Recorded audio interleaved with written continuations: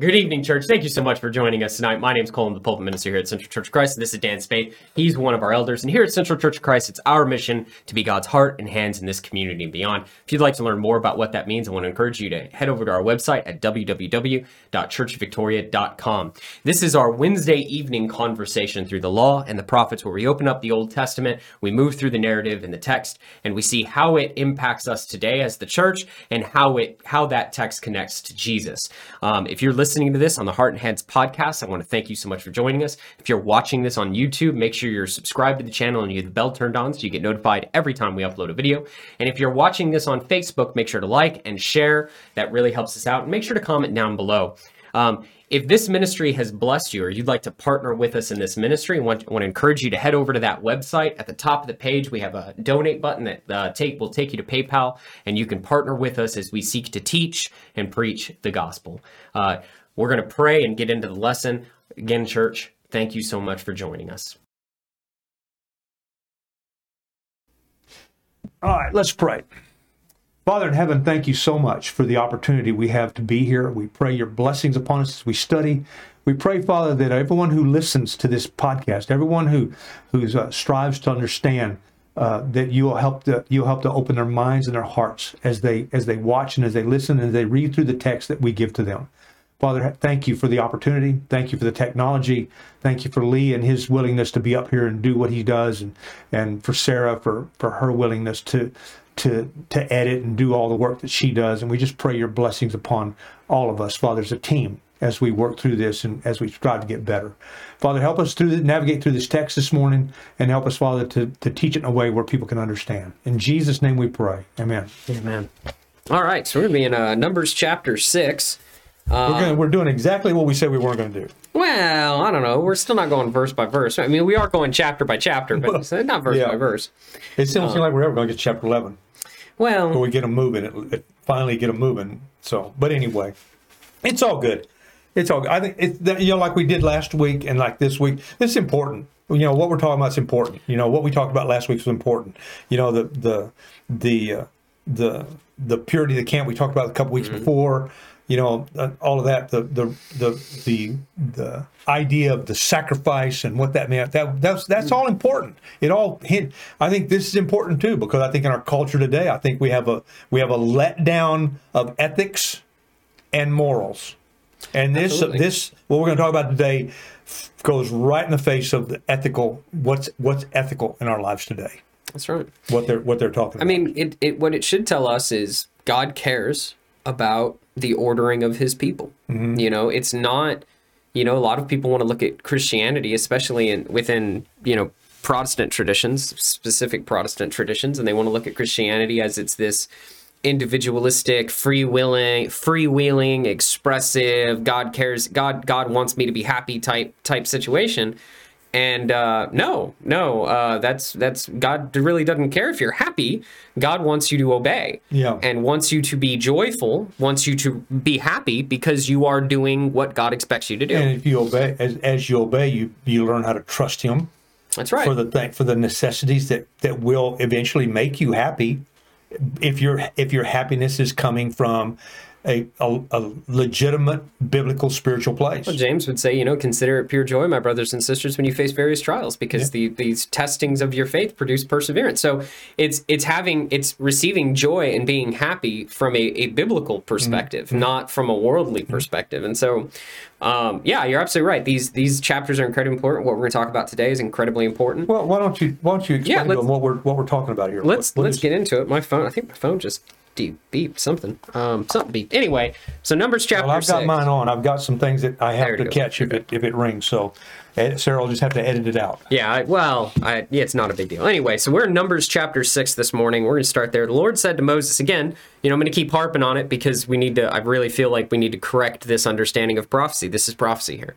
Okay? It isn't about future events. It's thus saith the Lord. This is forthtelling. So the Lord said to Moses, speak to the Israelites. So when Moses goes to the Israelites and say, hey, this is what the Lord says, It's not that's what prophecy. he's not, hey, this is what God says is coming down the road. That God got in a vision or a dream. That's Right. not what, No. Now, sometimes it is when it But he has to do clarifies with that. Right. He clarifies it, and here he clarifies. This is forthtelling. This That's is right. I'm gonna be a spokesman. That's what a prophet is, a spokesman for God. There you I'm go. going to speak to you and tell you what God told me to tell you. That's right. So the Lord So said what to we're doing? Moses- What are we doing?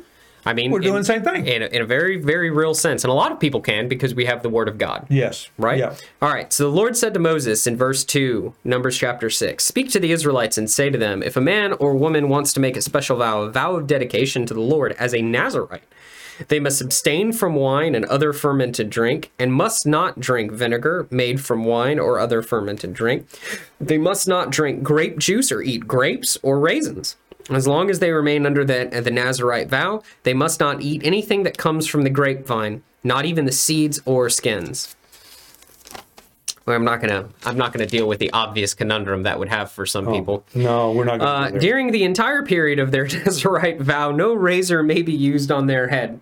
They must be holy until the period of their dedication to the Lord is over. They must let their hair grow long. Throughout the period of their dedication to the Lord, the Nazarite must not go near a dead body. Even if their own father or mother or brother or sister dies, they must not make themselves ceremonially unclean on account of them, because the symbol of their dedication to God is on their head. There's a level of, remember how Aaron was and his sons were not allowed to grieve because they had the anointing oil of the Lord. Nadab and Abihu had just died. They're not allowed to grieve, right? It's a very similar concept here.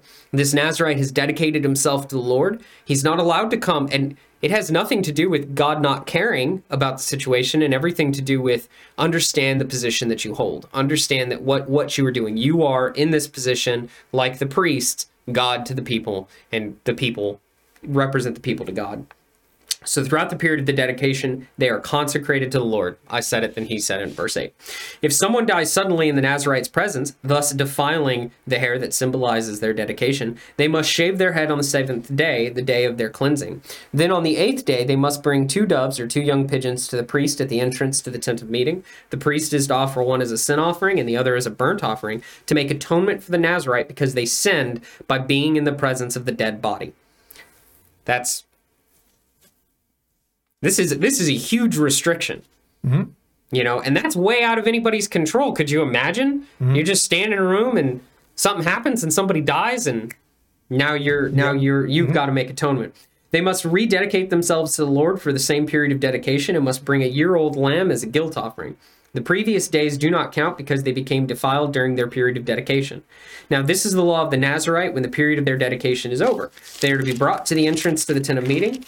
There they are to present their offerings to the Lord, a year-old lamb without defect for a burnt offering, a year-old ewe lamb without defect for a sin offering, a ram without defect for a fellowship offering, together with their grain offerings and drink offerings, and a basket of bread made with the finest flour without yeast, thick loaves with olive oil mixed in, and thin loaves brushed with olive oil. The priest is to present all these things before the Lord and make the sin offering and the burnt offering. He is to present the basket of unleavened bread and is to sacrifice the ram as a fellowship offering to the Lord together with its grain offering and drink offering. I think at some point I'm going to be done here with this, what all of this entails. It's a lot. Then at the entrance, so after we've done all of these things, then at the entrance to the tent of meeting, the Nazarite must shave off the hair that symbolizes their dedication. They are to take the hair and put it in the fire that is under the sacrifice of the fellowship offering. After the Nazarite has shaved off the hair that symbolizes their dedication, the priest is to place in their hands a boiled shoulder of the ram and 1 thick loaf and 1 thin loaf from the basket, both made without yeast. The priest shall then wave before the Lord as a wave offering. They are holy and belong to the priest, together with the breast that was waved and the thigh that was presented. After that, the Nazarite may drink wine. This is the law of the Nazarite who vows offerings to the Lord in accordance with their dedication, in addition to whatever else they can afford. They must fulfill the vows they have made according to the law of the Nazarite. It's a lot. Oh, man. How important was this vow? How seriously did God take this vow? This special. This was not a normal. I pledge myself to you. This was a special dedication that a person went through. We have times of this that we see it in the scriptures where they did this, where certain people did this. Not everybody did it, But there was Well, men like Samson. Samson. It's not expressly said, but But Samson violated his oath. well, so and there's a lot of debate because it's not expressly said in the text that Samson was Nazarite, but people infer that from the way in which he carried himself. He had the way he had his hair and everything else. But if he was a Nazarite, if Samson was, there are also some major issues because he was in the presence of death. Not only was he in the presence of death, he killed a lot of people. So he forced himself into the presence of death. He touched the dead lion and stuff. So there's a lot of issues. So he certainly wasn't a good example of a Nazarite. Some people believe John the Baptist was a Nazarite because he stayed out in the wilderness and he ate locusts and wild honey, didn't cut his hair. I think it mentions that in the Gospels. So, you've got some places where you see some of these things. Paul paid for a couple of men who had taken a vow. Sounds very similar to some of these strictures here. So you do see it in the text. And, it's like everything else. God doesn't halfway do anything. He cares very much. There's great significance to being his servant. And if you can't tell, there's a lot of hoops to jump through here. There's a lot of stuff that you have to do here. So it obviously matters to God quite a bit. Well, it says at the very beginning, it's a special vow of dedication. That's right. And he says, okay, if you're going to do this, then this is what you do. This is how you do it. I'm very specifically going to tell you how to do this. I want you don't do this, you don't do this, you don't do this, and don't do this. And then when you're done, then you can do this, this, this, and this. And how important is all of that? Well, to God, it's extremely important to be obedient. It still goes back to the same thing we talked about before, to be obedient. That's right. But I want to take it from a different perspective. I want to take it about, how do we equate this to us today? Did it matter to God that if you're going to dedicate yourself, that you honored it? Was it important? Yeah. We know it was important. We know if you look at Numbers chapter 30, look all the way to Numbers chapter 30. And it says in verse 1, Moses said to the heads of the tribes of Israel, this is what the Lord commands. When a man makes a vow to the Lord or takes an oath to obligate himself by a pledge, he must not break his word, but must do everything he said. Now, in our culture today, in our lack of ethics today, what does a person's word mean today? Oh, very little. Give me an example. Take your pick. You want to look at politicians from the federal level, or let's look at something more. Let's look at something more in line with what people. A car salesman. That's the point of contact. The examples that we see on a regular basis is these Hollywood stars, these politicians, and they're speaking out of both sides of their mouth all the time. Yeah. I don't care if you're in Hollywood. I don't care if you're politicians. From at a local perspective, I absolutely see what you're saying. But this is something on full display. These are the people that are held up as America's idol. And look at this politician and hero. You see very here. few people today in certain lines of work that people trust. Okay, car mechanics, plumbers, electricians, home builders, remodelers. There's a lot of people out there, doctors, that people don't trust. And they don't trust them, not because they've done anything, but because the industry in general has got a reputation of, I can't trust you what you say. I was in the car business my whole life. I know car business. I know, and when you start listening to, I had a car salesman that I considered a friend. A friend. I'd worked on his cars before, and I sat in. So, got a sick wife at home, and I'm concerned about her, and I told her, if you got a call me. We'll break in. I won't not take your call. So, well, I don't know if we'll get it edited or not, but and maybe we won't, because one thing that let's take it a different way. One thing that I value in my relationship with my wife is I want her to know that she can trust what I tell her. I made a pledge to her when, 50 some odd years ago, that I would love her and cherish her. I'd honor her. I'd take care of her. And I want her to know that it still works true today. That even when we have plans to do something, the plans may fall apart because she's compromised. She's health compromised now. And I've got to be, she's got to know she can trust me. And sadly, in our culture today, it's too easy for people to say, I don't want to do this anymore. I give up. I remember talking to Bobby Baxley, who's a member here. And Bobby was the one that walked me through all of this when it was happening to me, because I knew he had just been through it. And he suffered with his wife for over 2.5 years, sold everything he had. He broke because he had to sell everything he had to keep her alive. And the one I was going to call, I wasn't going to call you, say, hey, what do I do with this when I'm looking at my wife laying in a bed and I'm going, I don't know what I'm going to do. I need to talk to somebody that's been there, that's looked at a wife and said, I don't know, do I cut and run? Because that's an option that people have. When they give their word, it don't mean anything. Right. Anymore. Or ethically, it don't mean anything. And God's telling these guys, hey, if they're going to do this, then do it this way.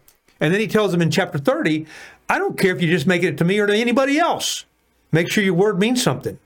It's too easy anymore to say, well, I didn't really count on this. But like I was telling you before the phone rang, is this guy that I considered a good friend, I worked on his cars, and I'd bought a car from him. And I told him, I said, I want to buy a car from you. This is what I want. This is what I want to pay. And this is what I want for this car. Oh, okay. Well, I can't do that.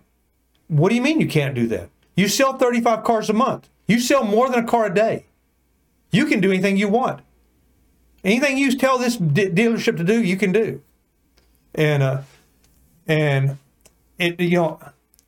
He gave me his word. He said, I'll give you this. Okay, I'll do this.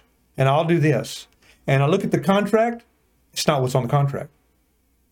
I'm not a stupid individual. I'm smart enough to see this stuff. And I said, what's this? And I looked at him and I said, and I called him by name. I said, you just lied to me. I said, you're never, ever going to see me again. I'm never going to buy another thing from you. Don't bring your cars to me. You're a liar. And I called him a liar to his face. And I said, I'm done. And I went and bought a car for somewhere else. Because it was his ethics. And then after that, then I'm thinking, okay, how does he sell 35 cars a month? He lies to them.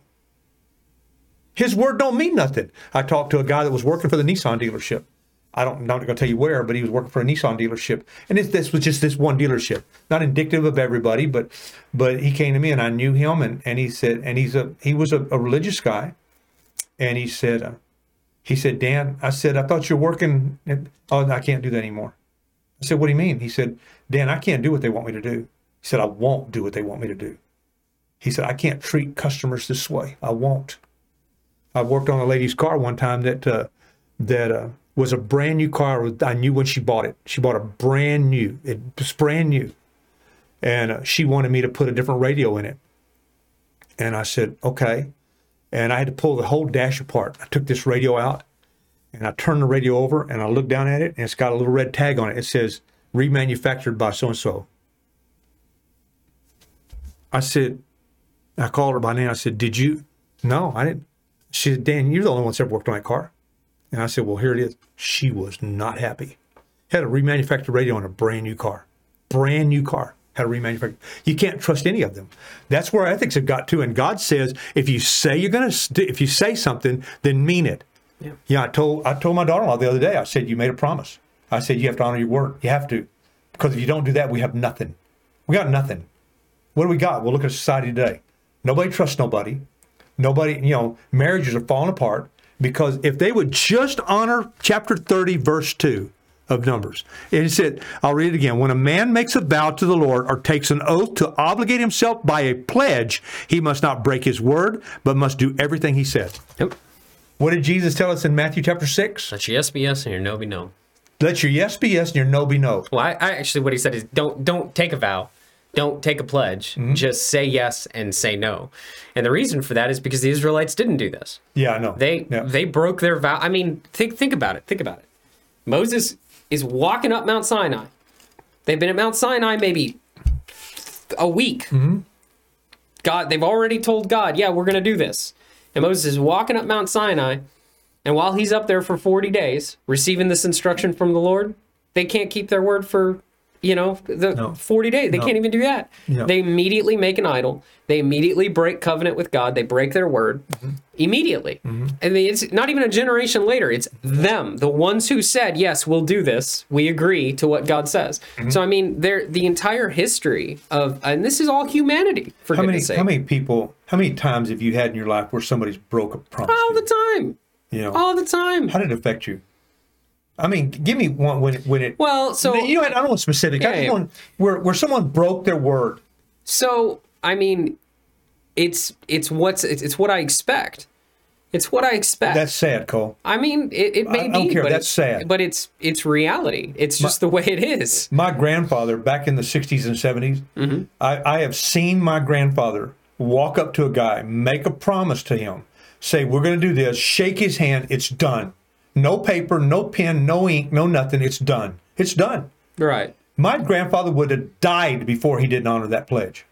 He'd have died. That was the culture. And look at where we are today, where nobody trusts nobody. Nobody tells anybody the truth. I mean, you look at the back of a can or back of a box, you can't even trust whether that's true or not. And what I found out lately is some of it's hidden. They hide some of that stuff. Like, we're really sticklers right now on not eating a lot of sugar. Right. Okay. And so we look at that. But I found out that some of that, they hide it. And it says no added sugar, but they put it somewhere else. And they put the sweetener somewhere else. And so if you're not smart enough, they're lying to you. They're lying about, and I'm going, the only thing that I can control then is Dan. That's right. And I have to make sure that if I make a promise, that I'm going to honor the promise, and it's when I see the things going on in our world today, and we have to deal with the things that we're dealing with, and we know that people, are lying to their mates, they're lying to their children, and we know that if they would just put Jesus on and do what that means. Honor it, because you make a pledge. When you pledge that I believe that Jesus is the Christ, the Son of the living God, did that mean something to you? No, it didn't mean anything to most people. But did it mean something to you? Oh, well, yeah. I mean, how much fun has that always been? We just talked about one the other day. James chapter 1. Consider it pure joy. Yeah. When you fall into various trials and tribulations because the testing of your faith. Yeah, that's not any fun. It's not fun. But it's not about me, and it is what it is. Like, I don't know. I grew up in my generation where nobody's word meant anything. People say, "Oh, this is what we're gonna do." It's not gonna happen. It's just the way it is. If it happens, great. If it doesn't, it doesn't. And that's the expectation. That's why you and our generations, because we've come from different places, it's taken us a while to learn how to deal with each other. I like dealing with you, all right? But it's taken us a while to learn. I have to learn how you think different because you've come from a different culture, and your walk with Jesus is going to take a different path than mine did. It wasn't a problem to make my yes be yes and my no be no because that's the culture I grew up in. You're having to learn that, and that's different than my walk was. So it's going to be a different process, a different walk, a different dynamic than mine was. But here he's saying, if you're going to make a pledge to me, you better honor the pledge. And this is what you're going to have to do. These are the hoops you're going to have to walk through and step through to do this the way I tell you to. Right. Man, it's pretty invasive. Pretty invasive, man.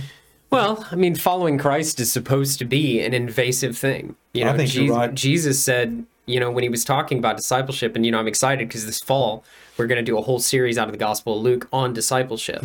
And so one of the things Jesus said is, anyone who seeks to save their life will lose it. But if you lose your life for my sake, you'll find it.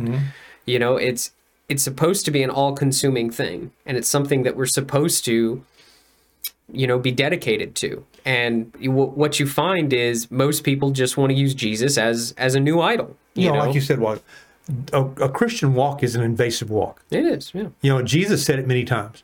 He said, unless you deny yourself, pick up your cross, follow me, you cannot be my disciple. Don't call yourself one, because you're not. He said, unless you hate your mother, your father, your sister, your brother, and even your own life, you can't have no part of me.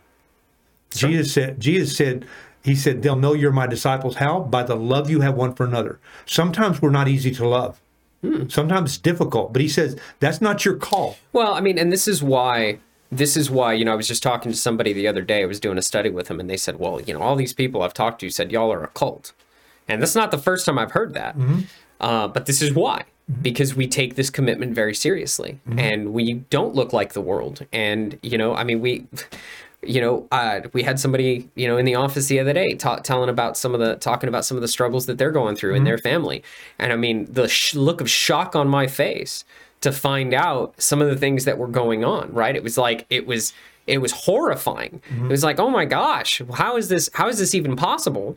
You don't get that in a lot of other places. The expectation is, well, yeah, that's just the way things are. This is the way it is. It's just the way it is. Think what it would be like. What it would be like if we started to put some of these ethical practices in place in our world today. How would the world change, do you think? Well, Give me an example of something you think might change if we started to apply these things. I can't even fathom, because at the root of this problem, the root of not keeping your word, the root of empty promises, the root of all of this is selfish ambition. That's the root of it. It's I don't care about anyone but myself. And our nation is, by my opinion, and it's just my opinion, the way I see things. Would it dramatically change society? Well, again, if you're asking, would society dramatically change if people stopped focusing on themselves? And well, yeah, obviously, it would change dramatically. It would be vastly different. That's why heaven's going to be so good. That's why it's going to be so different. Yeah, because none of this is going to exist there. There won't be any of this self-gratification there.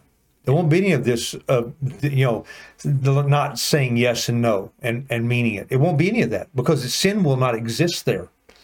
Sin will be eradicated and removed, and it won't be there. And that's why it's going to be such a wonderful place.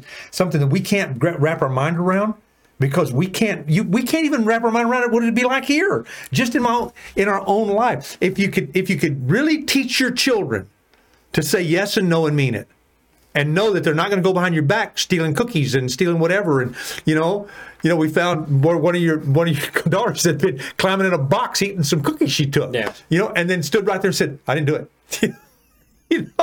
I mean, they all do it, but it's so funny when you catch them. And to know that I want to take us to I want us to go to Hebrews chapter 6.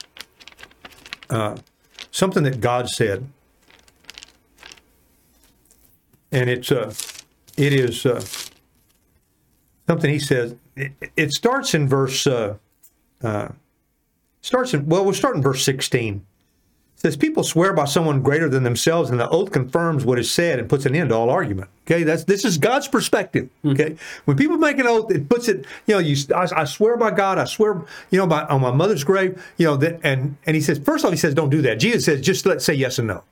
But if you're going to do it, then honor it. And he says, it should end all argument, because God wanted to make the unchangeable nature of his purpose very clear to the heirs of what was promised. He confirmed it with an oath. God did this so that by two unchangeable things in which it is impossible for God to lie, we who have fled to take hold of the hope set before us may be greatly encouraged. What were the two? He promised it and he swore it. He said, I promise you I'm going to do this, and I swear on an oath on it. God can't lie. So we look at God's promise, and we know that they knew that they could hang on to this, and I can hang on to what God said and know that it's not going to change. That's right. People need to know that they can hang on to it no matter what happens. It's not going to change because I said it. But how difficult is that for people to understand when verse 16, which is referring to the way they viewed things then, right? And the way your generation maybe viewed things. People swear by someone greater than themselves, and the oath confirms what is said. And look at what it says, and puts an end to all argument. I walk into a doctor's office today, and my doctor says, this is the way it is. I laugh. You know what they call the guy who graduates at the bottom of his med school class? A doctor. A doctor, yeah. I laugh. I don't trust him. I don't trust anything he says. I don't care. I walk into a lawyer's office. I listen to a judge. I listen to a politician. I listen to some Hollywood star. I listen to people in my life, and they say, this is the way it is. I don't believe any of them. That's not true. People swear all day long, and it means nothing in my generation. You know what I like to, when I was at school, and we were talking about, we were in the missions program, we were talking about creating vision and creating mission. I had a real hard time with it. And I had a real hard time with it because I said, when people tell me what their mission is, when people tell me what their vision is, that's how they're lying to me. When McDonald's tells me that my safety as a customer comes first, I can't stop laughing. That's such nonsense. And we went through an entire pandemic where that's what all these businesses were saying. What matters to us, what's the most important thing is your safety. Yeah, boy. If that's the most important thing, shut up shop, shut up your shop, close it down, and move on. Because I could die in a car accident coming to pick up a Whataburger. Yeah. Don't lie to me. Yeah. But that's what everybody does. They lie through their teeth all the times. When McDonald's tells me, and look, I'm just using them as examples, okay? I'm not saying any specific anything. Yeah. But when McDonald's tells me that my safety as a customer is the most important thing, and then that poor old lady back in the 90s who spilled coffee all over herself, when they asked them, well, would you please just cover the medical bills? And McDonald's said, no, we're not responsible for that. We're not doing nothing. They had to sue McDonald's. And then come to find out, there were people all over the country who were getting third-degree burns from McDonald's coffee. Yeah. You know? Yeah. And they were keeping it too hot. They knew it was a problem and they didn't care. Oh, but my safety, the customer's safety is the most important thing. Dan, people in my generation, and here's the thing, it's not really just my generation, because these are people from your generation. Mm-hmm.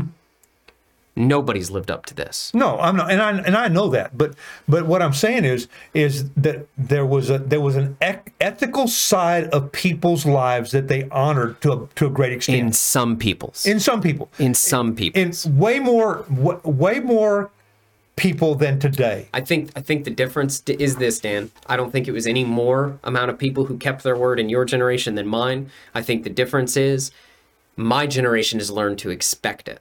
And it's not from people in my generation. It's not my generation doesn't run McDonald's. Mm-hmm. My generation doesn't run all these. My generation is not the one running around making fools of themselves, running the CDC and the NIH and all these other people. I think you started to see it fall apart, really in the late 60s, early 70s, when you start to see it fall apart, when you start to see the ethics and the morality. I think if we look at it historically, I think we see it in every generation. Probably right. I think we see this decline in every nation. This is why, when God looked at Abraham in Genesis, he looked at Abraham and he said, your descendants will come up and inherit this land. Yeah. This is Genesis chapter 15. Yeah. Your descendants will come inherit this land. Why my descendants? Why not Abraham himself? Why? Because the sin of the Amorites, the sin of the people currently living in the land, is not yet complete. I think what we can take from this and what we need to take from this is that God expects us to be ethical, sure, and to be moral, to be godly. He says, "You be holy as I am holy." That's right. And if God makes an oath or God makes a promise and you can trust him to honor it, then people ought to be able to know they can trust us. That's what the whole thing was about this Nazarite. People were going to know if this guy started growing his hair out and he couldn't drink any fermented drink, couldn't be around dead bodies, they were going to know that he'd made a special vow. And what a difference that makes. Yeah. Think about what we were just talking about in the culture and the way we see it, and what a difference that makes when the people of God actually let their yes be yes and no be no. What's the response? Well, I think we've heard it. We've heard it from the naysayers. What do they say? Oh, well, you guys are a cult. Well, why do you think we're a cult? Because we're not like the world. Yeah. What do people say when they come in here on Sunday? What are they constantly saying? Man, you guys love each other. I had a guy just the other day. He said, "Thank you for being so welcoming. Thank you for welcoming me here." And he was a guy that I had not seen before. All right. Father in heaven, thank you so much for all the wonderment of life, and thank you for the wonderment of your presence in our lives. Help us to learn from you, Father. Help us to learn what kind of people we're supposed to be. We're supposed to be godly, ethical, moral, holy people. Help us to do that, Father. If the people call us names, so be it. If that's how it makes them feel good, okay, that's fine. But I want our hearers to understand that you require of us, you expect us to let our yes be yes and our no be no. And to just be that simple because we're learning it from you. Thank you, Father. In Jesus' name we pray. Amen. Amen.